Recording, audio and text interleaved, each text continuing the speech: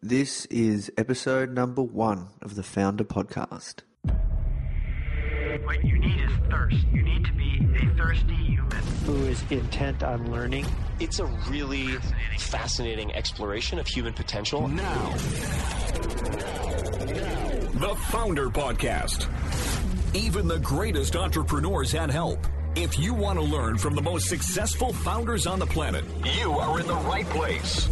Branson, Mark Cuban, Tony Robbins, Tim Ferriss, Arianna Huffington, Seth Godin, Steve Case, Gary Vee, Sophia Amoruso, Barbara Corcoran, Damon John.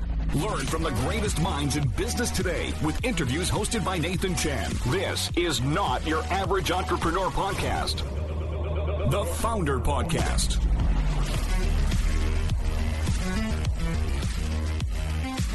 Hey guys, thank you so much for tuning in. Before we start today's episode, I just want to let you know that our goal at Founder is to help entrepreneurs succeed however we can by giving away high quality content in the form of interviews, blog posts, podcasts, YouTube videos, you name it. We put out so much content to help you. And another interesting project that we're working on right now is partnering with world-class founders like Damon John, Alexa Von Tobel, Greta Van Riel, and so many more to teach crucial skills like negotiation, finance, e-commerce, and so much more. So if you'd like to get access to these free trainings with founders like this, which is 100% free, just go to founder.com/free. Okay, so now let's talk about today's episode. Welcome to the first episode of the Founder Podcast. I'd just like to thank you all for joining me. And look, I've got some really exciting things planned for you guys. So I just wanted to firstly thank you for sharing your earbuds with me. So before I go into today's guest, who is an absolute game changer, who is the CEO of Elance and now Odesk too, I'd like to first off start telling you a little bit about me and why I started this podcast. It's been something that I've been procrastinating with and putting off for such a long time. And to be honest, I don't know why. It's just something that just has needed to happen. See, here's the thing. I independently publish a digital magazine on the App Store and Google Play Store, and it's called Founder, hence the podcast. And it's a magazine targeted at young entrepreneurs, early stage startups, and aspiring entrepreneurs. And we interview some extremely successful entrepreneurs and founders from all around the world. I really try and showcase what it takes to become a successful entrepreneur and really what it takes to build a successful business. And I really try to extract, leverage points and, find out what that person had to give up to get where they are today and what you can learn from them. Because the life of an entrepreneur, it's a lonely journey. And I felt that there wasn't a publication out there that really, solved this issue. It was just a pain that I had as a, aspiring entrepreneur myself. So I started the magazine and it's been going for about 18 months now. It's going great. I started it as a side hustle project and, I'm making enough money. It's going really well. I've left my job a while ago. And yeah, that's why I created the magazine. And the magazine has interviews. I do interviews over Skype, and those interviews sit inside the magazine, and then we have articles and editorial pieces and stories and all sorts of other cool, really useful stuff for you as an entrepreneur. So I just felt that I'm doing a disservice to the world if I don't put out these epic interviews that I have and just give them away for free and hope that, you will want to check out the magazine, or even though if you don't want to check out the magazine, you'll get something from it. So that's a little bit about me and the background of why I've started this podcast. And what you'll find, and this is something that I will promise you, is some of the interviews that you're going to see over the next coming weeks and days and months, interviews that you will have never heard before. I wanted to make a point that this is not going to be like your regular podcast with the same people, because with the magazine, I have the power to speak to extremely successful founders that a lot of people can't get in touch with, especially from the tech side of things. Just a little bit of a teaser of some to come. We've got the CEO of Elance today. We've got the founder of SurveyMonkey, the founders of Eventbrite, the founders of Indiegogo. And this is just a few, some very big tech companies that I've been able to get in touch with, and these are game changers that are coming for you. So that's it from me, guys, and I'm really, really pumped to be launching this podcast. So, yeah, thank you. And let's talk about today's guest. So today's guest is Fabio Rosati, and this guy is literally changing the world of work as we know it. He's building a workplace for the world. So I'm sure you've heard of Elance, and I'm sure you've heard of Odesk. These are very, very big online staffing platforms, just recently merged. And I talk with Fabio what it really takes to disrupt an industry, and also his recommendations on hiring staff. So Elance is actually a global team itself, and they have staff from all around the world. And the stuff that he reveals with us is amazing. It's really next level around structuring teams, how to hire staff online, what it takes to build a successful team. And you have to remember, this is $1 billion business. So this guy, Fabio, you are in for a treat. He is an extremely talented, extremely insightful guy. And I had a lot of fun with this interview. So I thought, what better way to launch the Founder Podcast with a game changer, an absolute game changer. So let's hop into the first episode of the Founder Podcast. Enjoy, guys. Today I'm speaking with Fabio Rosati. He's an internet executive, best known for his role as CEO of the online work platform Elance, a global online staffing platform. Rosati oversees strategy and overall operations for Elance and is a thought leader on work and in the freelance economy and online staffing. So Fabio, thank you for taking the time. Pleasure, Nathan. So can you first of all tell us a little bit about yourself and how you ended up doing the work that you're doing today, and give us a rundown of your journey as an entrepreneur? Sure. I got to Elance through a couple of midlife crises. I think you end up building something and starting a business as a result of realization. Some people have it early on in their careers. They decide that they need to be working for themselves, and others later in life. I was in my mid-30s when I realized that the career that I was pursuing wasn't fulfilling enough for me, and I kept finding myself excited to start new things within the company that I had joined. I was in consulting, spent 10 years building a consulting organization. When I joined that company, it had 300 employees, and by the time I left, it had 60,000. So it's a massive transformation. In the period of time that I was doing this consulting work, I kept longing and dreaming about moving to Silicon Valley, become a tech entrepreneur in Silicon Valley. And one day, out of the blue, the opportunity came up. I was contacted by investors who started to describe this idea of Elance, and were looking for someone to come in and really help the business grow.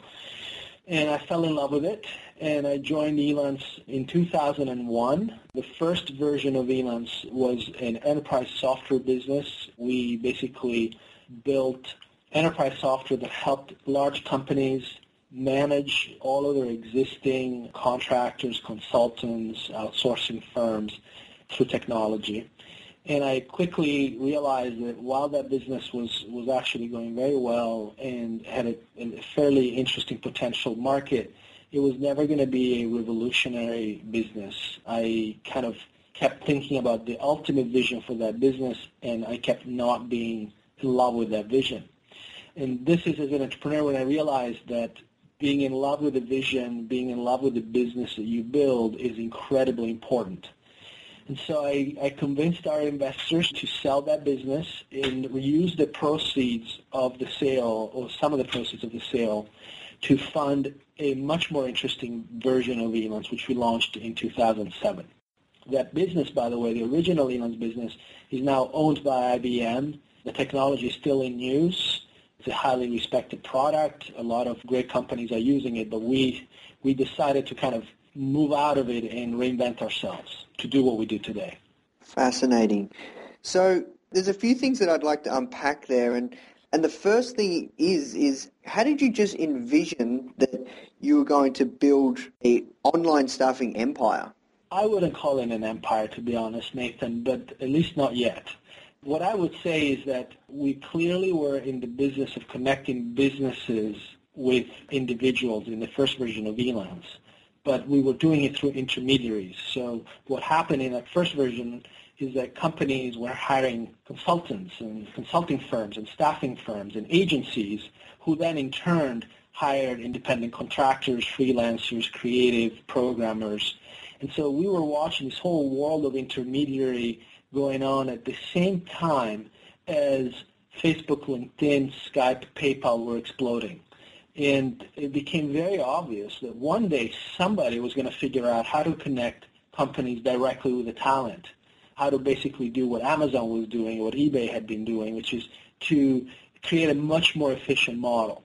We also noticed that most of these agencies and staffing firms were stuck in a local model where they served very well local needs with local physical people showing up in buildings and offices, while so much of the work was moving online, and so much of the opportunity was to connect the person in San Francisco with the person in New Orleans, or the person in Sydney with the person in London, and create magic by that connection using the internet. So we kind of realized, look, enterprise software is a really interesting business. It could be very big, but we're not going to change the world. We're actually paving the cow path if we keep doing this. What if we let another company pave the cow path and let us go off and start something completely revolutionary and frankly even disruptive? And that's how we came with this idea. We started to describe to ourselves a workplace for the world. We started to believe that we could connect the world through work. The more we talked to myself and a few others, about 10 of us, that we started the company in 2006 and launched the new version of Elance in 2007, we kind of started to drink our own Kool-Aid. We can build a workplace for the world. And a few years later, it's not really the workplace for the entire world, but it's definitely a workplace for the world. Wow. Now, I just wanted to touch on that. You talked about vision, and you mentioned that as an entrepreneur, you need to have a big vision and you need to believe in it. What sort of process did you go through to come up with that vision of building a workplace for the world? It's a very fair question, Nathan. I wish I could give you the formula. Here's how you do it. 1, 2, 3.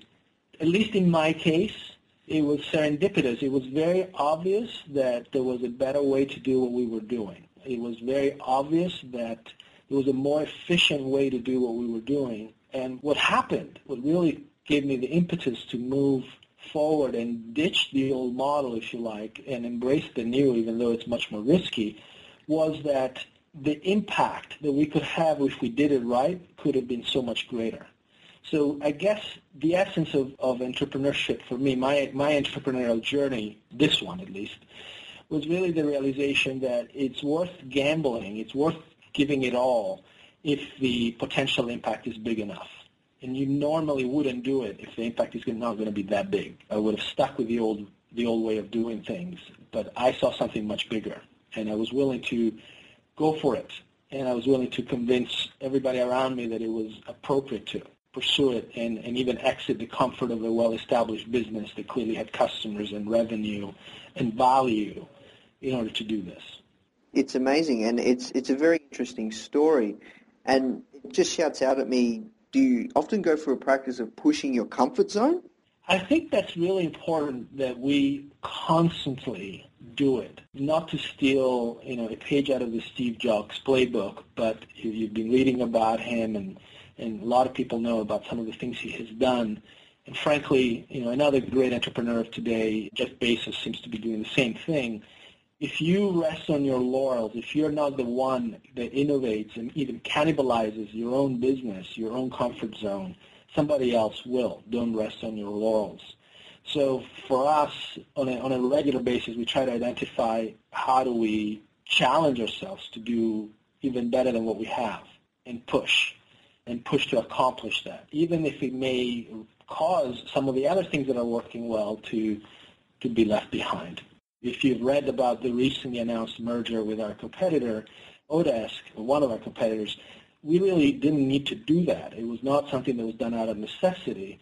It was simply that I felt, and a few others, I always say we because nothing happens by, not one person changes the world. You have a group of people that change the world. Enough people are convinced that the market was growing and it was going to be huge and the opportunity was there and scale was going to matter, that I felt that achieving scale faster was going to be a huge gamble that was worth putting money on, and that's why we did it. Yeah, well, thank you for sharing that, because we talk about disrupting and, shaking up and changing the world and the way that we do things. And I see you as somebody that is an innovator, but you also see trends. And I'd like to know where you see the world of the 9-to-5 and online staffing in the future. Certainly for, up-and-coming young entrepreneurs, people just finishing a university degree. Do you think eventually you will not go and apply for, the top-tier consulting firms, accounting firms? People more and more often will become freelancers? It's great that you asked me that question. I have 4 children. 2 of them are in college, and I have this conversation with them on a regular basis. It's very dear to my heart. And, of course, given the business I'm in, it's incredibly relevant to so many of the people that we serve in our community. So I would say the following. The world of work moves fairly slowly. Contrary to what everybody believes, our consumer life evolves a lot faster than our business life. It is just an observation that I've developed over the years. Businesses are usually the last ones at adopting some of the cool consumer trends. And that's why you always read about big companies trying to be like startups, be more nimble, be faster to market, etc. Something happens with scale. You start moving more slowly. So the world of work is evolving, but it won't be an overnight change. What we are seeing and what we expect, almost every business in the future, whether small or large, will have a hybrid model. It will be a fait accompli that you will learn to design an organization that has full-time core employees and distributed on-demand and collaborators and freelancers. And you will make a choice as an entrepreneur, as a manager, what needs to be done by your core team and what needs to be done on an on-demand basis by the right person at the right time. The average time to hire, we track that metric, TTH, we call it, time to hire. The average time to hire will drop tremendously over time because technology is going to make it so much easier to connect the person that needs a particular skill set with the person that is looking for work. And we're going to start to see a velocity in the world of work and in the world of labor very similar to the velocity of booking a flight, booking a hotel room, or buying something on an e-commerce website. Things are going to become near instant, even in the world of work. And that's really important because it means that anybody who chooses an independent career, freelancers in particular, but not only freelancers, consultants and lawyers, will have a much easier time being connected with prospective customers. We'll spend a lot less time schmoozing and taking people out to lunch or taking people out to dinner, running around with portfolios, and then instead they're going to become very, very efficient at connecting with the right people at the right time through technology. If you are graduating from school and you're entering the workforce, or you've been outside of the workforce and are looking to go back in it, or you're stuck in a job that you don't like and are thinking about your next career move, there's going to be something new for you, which is a much better understanding of the labor market. We all talk about big data. There's an enormous amount of information available. And one of our big predictions for the future is the work market, the labor market will reach a level of transparency that is unprecedented in human history.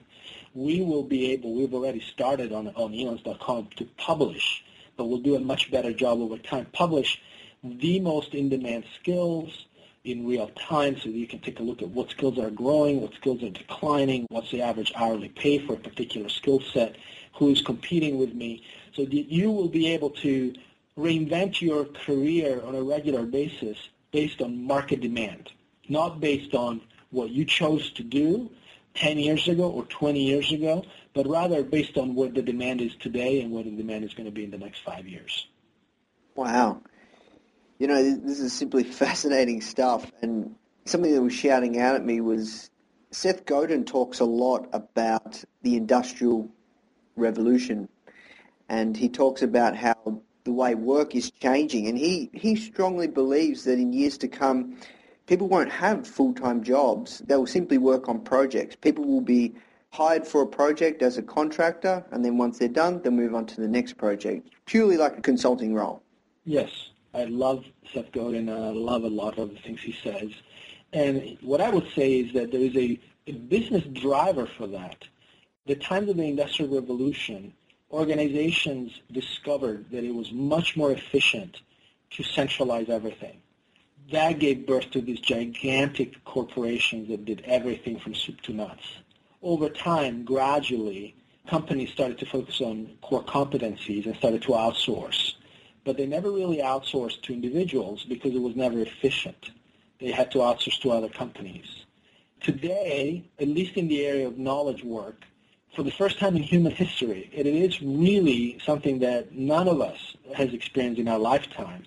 And even my predictions about the future are probably going to be totally wrong, because it's the first time we have hundreds of millions of workers who are connected with each other. Hundreds of millions. Hypothetically, you and I can connect with anybody we want within seconds if we know how to find that person, if we know how to find each other. And that has never been done before. And what that does, it enables organizations to get someone else to do the job as efficiently and perhaps a lot more cheaply than on a central basis. So when Seth Godin talks about the evolution of organizations, the decline or the demise of the industrial age, and the rise of the independent worker, he's talking about the consequence of a much easier model where hiring anybody just in time is available and more efficient than doing it within a centralized model. Love it. Let's switch gears and talk a little about outsourcing. Why is it, do you think, online businesses should be outsourcing? I'm not a huge fan of the term because, in my opinion, that term comes with some baggage. For whatever reason, over a decade or two, the concept of outsourcing has equated with winners and losers. Somebody has a job, and now the job got outsourced, and the job is lost. At least the world that we operate in, almost all of the jobs that get done online and on demand are actually jobs that someone wouldn't be doing. They're fractional work. It's the concept of the hybrid model, core and non-core. I am super excited to talk a little bit about why every entrepreneur should be thinking about what do you need to do centrally? What do you need to do on your core team? What makes sense? And what should you be willing to have done anywhere by anyone who is specialized, available, and willing to do the job? I think that's a really good way to think about it. The idea is that the people that you hire, when you build your distributed team, these people become an extension of your organization. They're almost like part of your team, even though they may be working for multiple clients. They're really an extension of you. Does that make sense? Yeah, 100%. I'm thinking of the magazine and my own business right now. Exactly. I would imagine that you have exactly that model. You know what's core, and you know what other people can do. Exactly. Yeah, so I think that there's a couple of interesting things. First of all, your core team probably needs to be very, very good at choreographing. People ask me, are there any new jobs that are emerging as a result of this evolution of work? And I use the term conductor or choreographer a lot. And I say, yes. At Elance, for example, we tend to hire people who are really, really good at coordinating and orchestrating teams of people that aren't necessarily here on site. For example, Lauren, who runs our PR team, is a choreographer. She is a single employee in a function, but she choreographs a team of over 10 people. And these 10 people are highly specialized individuals who do what they do really well for us, but they do it on their time, and they also have other clients. And we literally apply this model to almost everything we do in our company. We eat our own dog food, as they say. We really like the idea that everybody here should be really, really good at not just being individual contributors, but orchestrating and choreographing others. That's how you get leverage. So if I were to think about starting a new company today, I wouldn't necessarily hire individual contributors. I would hire choreographers that can scale themselves. Not somebody who says, I'm the best writer in the world, but somebody that says, I'm going to get you the best writers. I'm the best editor in the world because I can find the best writers, pull them into the story, and then when we have nothing to write about, not necessarily have to work with them. Interesting. So what is your thoughts between being a generalist versus being a specialist? You need both. You absolutely need both. The consulting company McKinsey describes a career path that they call the T model, where you have to be really, really good at something, but then you also have to have wings. You have to be able to have breadth. If you're shaped like an I, you are not going to have leverage. And I believe that your core team members in an organization need to be shaped like T's. They need to be really good at something so they understand it. For example, you may be in engineering. In order for you to be able to orchestrate a team of engineers, you need to understand coding really well. If you're head of a design team, you better be really good at design. You better know the craft really well. But you also have to have wings. You have to be able to lead. You have to be able to manage. You have to be able to mentor. You have to be able to program, manage, schedule, communicate. Those are sort of the horizontal skills. I see. So what advice would you give to someone wanting to start an online business? Do you believe that straight away they should be using platforms like Elance to leverage? Well, I think that it depends on the business and what the person is trying to do. You should conclude very early on that you'll never have all the smart people working for you. You can't have a monopoly on the best team, even if you are Google. As an entrepreneur in particular, you probably won't be able to hire all the expertise you need. Recognize that. Be super humble about what you can and cannot do well. Then tap into a platform like Elance for the things that make sense. Don't be shy. Try it. Look for good people. Recognize that hiring online is just like hiring in person. It takes time. You need to interview well. You need to give people trial projects. And some may work out, some may not. But ultimately, you build a team of really good people, then you can bring to life your ideas. You can amplify yourself and be a lot more effective. There's a company in the U.S. that I love to talk about. There's an entrepreneur who started a chain called Elevation Burger, which is a restaurant chain. It's a high-end fast food chain. And the reason I bring them up is because it's a fast food restaurant. It's kind of the last business you would think would be started using Elance, since most of the work is physical, on-premise, and local. And yet the entrepreneur behind this business started with Elance, started by hiring researchers to find the right real estate locations to open up, lawyers, IP experts to patent some of the technology that he wanted to patent, obviously graphic designers, web developers, mobile app developers, etc. Training creators, because a lot of what goes on in a restaurant is training material. You got to train your staff in order for them to do a good job. So it's fascinating that if you're creative and you step back and say, my gosh, how many things would I like to get done? There's no way you can do them all yourself. So my advice would be, don't try to do it all, and that's very common. Understand what needs to get done, and then recognize that a lot of what needs to get done can be done by other people. Okay, so you talk about teams, and you mentioned that you talk about we because it's never just one person. When you build a team, which is something you're obviously very good at, because you wouldn't have been able to take Elance to the position it's at now if it wasn't for building an amazingly well-organized, structured team. How do you go about recognizing A players and recruiting and finding and hiring A players? That's a great question, Nick. And I have to tell you that I have developed teams all my life. Even in my previous life, I was in consulting, and it was all about bringing teams very quickly around a client engagement. And some of the teams were, global, crossing countries and time zones. So what I'm about to say comes from someone who has made a ton of mistakes along the way. I have concluded that the single most important thing about building teams is the jazz ensemble model.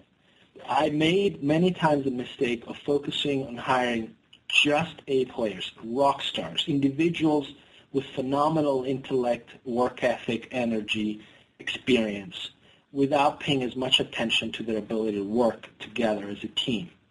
And later in life, I realized that you can actually get a lot more done if you put a premium on people's ability to work with each other. So today, of course, we're still looking to hire great people, but people that work well in a team, people that are sensitive to the needs of their colleagues, who are out there to get their job done, that look left and right to see what they can do for others, if you can build that culture in your organization, it becomes unstoppable. And the other thing I've learned about teams is that you can't just build a team by throwing people together and telling them operate as a team. You need to have a vision. People increasingly, I think probably forever, but in my observation, increasingly are motivated by purpose. We need to establish purpose. As a leader, if you're an entrepreneur, what's your purpose? What's your organization's purpose? Why should I come to work for you and with you? Why should I tell my friends to join your team? What's the purpose? And, sometimes the purpose could be just to make money. If that's all you do, you'll end up hiring a lot of mercenary types. And sometimes you can convince your potential team that it's not just about money, but it's also about doing something special, unique, or great, or different. And that allows you to hire a whole new class of people who are really motivated by the mission, who are really in love with what can be created, the creative process of building a company. The entrepreneur of today is an artist. It's someone who can build some amazing things. Create businesses today are a form of art, really, and an expression of that art. Yeah, so much of that rings true to me, especially about the why. You mentioned the why and the vision, and that's something that Simon Sinek preaches a lot, is people aren't, not only people that are going to come to work for you, but also consumers. They're more concerned about the why than the what and the how. I agree completely. Let's switch gears a little bit and talk about successful businesses. I'm interested to hear what your thoughts are on core elements and foundations, common denominators you see in building successful businesses that you think are required by entrepreneurs? Yeah, I'd be happy to talk about it. I actually have that firmly in my mind. I think it starts with a vision and purpose. Successful businesses have very crisp and clear vision that is well articulated and well understood by the few or the many that are associated with that business. They have clear and simple plans to accomplish that vision. They have a culture of teamwork, where that culture of teamwork is especially important today when things are moving so quickly that not one single person, not one single organization can keep up, and you have enormous amounts of, frankly, unprecedented amounts of interdependence between departments. No marketing department today can succeed within the help of IT. No sales department can succeed without the help of marketing, and the list goes on. So there's such a high degree of interdependence across all functions that teamwork, again, is critically important. So I think that successful businesses, if the entrepreneur is in the right market or has spotted an interesting market opportunity, has articulated that vision and that purpose, and is honest about it and compelling about it enough to be able to assemble the right teams, that entrepreneur assembles a great team with a great culture, then the next thing that really matters is execution. In my space, I've seen hundreds of companies come and go over the last few years. And the difference between who survived and who didn't was really not about the quality of the person or the quality of the entrepreneur or the idea or the market. It was mostly about execution. So you can have all these wonderful visions, but the grit, tenacity, and ability to execute are also critical. Love it. Okay, look, I have a couple more questions for you, and that was more around about who you are. And I'm curious, what did you have to sacrifice to be where you are today? What did you have to give up? I think that you, as an entrepreneur, you make enormous sacrifices. I've sacrificed quality time with my family much more than I had ever imagined. My wife, I've been married since college, and I absolutely adore my wife. And she will say that Elance has seen the best of me for many, many years. And that's a pretty big thing to say, to recognize that your spouse thinks that you are giving more to work than you're giving to the family. So I would say family has suffered. And then I would say that there are many other sides of me as a person that I would have loved to develop. I would love to be a painter. I'd love to be a musician. I'd love to be a DJ. I'd love to be a writer. I'd love to be a philanthropist. I'd love to be an athlete. And I love to do many things that I'm not doing because work is so consuming. So that's the honest answer. Thank you. It's a very heartfelt answer, but I can see you wouldn't choose it any other way, though. Well, I think that if I had to rewrite the book of my entrepreneurship and give advice to any other entrepreneur that is either, facing the same challenges, I would say that you can become, your entrepreneurial adventure could consume you, and it is imperative that you learn how to make sure that doesn't happen. You've got to have the tools to tame the beast, if you like, to take the distance that you need, to take breaks, and most of all, to be present. In a time when everything is connected and you're carrying around a supercomputer in your pocket that's constantly being updated with information about your business and questions from your colleagues and emails from your customers 24/7, it's so easy to become a slave to that, and it's so easy to be with your family or your friends during a holiday and not be there because you're really constantly being dragged back into work. I think that's a huge mistake. And I actually learned to keep a distance from that, but it hasn't been an obvious thing. I've had to get there. And I would say any entrepreneur today has to be very aware, do not sleep with your iPhone next to your bed. Do not have your iPad next to your breakfast table. Do not be on email while your significant other is talking to you. Be there. Be present when you're home. Yeah, look, thank you for sharing that. It's a very heartfelt answer. We have to look at wrapping things up, Fabio. It's been amazing chatting with you. I really enjoyed our conversation. I just wanted to know, was there any parting words of wisdom that you would like to share with our listeners of aspiring and early-stage entrepreneurs and startups? I would say when you start a business, you're setting yourself up for a long adventure. Make sure it's worthwhile.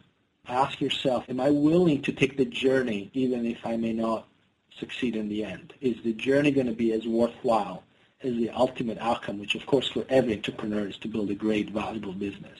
I think that's really important. So many times I hear about entrepreneurs who start businesses and what they get into and why they do it is entirely motivated by some mathematical calculation about what they could create. And what if they fail? They will have spent 3, 5, 6 years chasing something not worthwhile. So make sure the journey is worth it. And 2, surround yourself with great people all the way, including investors and customers. Be prepared to say no to certain investors just because you don't get along with them or you don't like them. Be prepared to say no to some potential customers for the same reasons. Not all customers are great customers. Not all great investors are great investors. But once you tie the knot, they can really have a dramatic impact on your business. And if they're not great people, you'll be regretful. Love it. I just have to say it's been an amazing time speaking with you. I feel very, very privileged, Fabio. You've shared so much gold with me and the readers, so thank you very much for taking the time. Oh, Nathan, thank you, and good luck with your venture. And if I'm in Australia one of these days, I'll come and see you. And if you're out in Silicon Valley, please stop by. I'd love to meet with you in person. Yes, I would too. Hey guys, I hope you enjoyed this interview. As you might already know, our mission at Founder is to help tens of millions of people every single week with our content, either start or grow their business, which is exactly why we're partnering with world-class founders such as Damon John, Alexa Von Tobel, Greta Van Riel, and so many more to teach crucial skills such as negotiation, finance, e-commerce, and so much more. So if you'd like to get access to these free exclusive trainings, please go to founder.com/free. These are 100%. We go super in depth on teaching a particular topic, and I know that you're going to love them if you enjoy this podcast. So just go to founder.com/free. All right, guys, I'll see you in the next episode.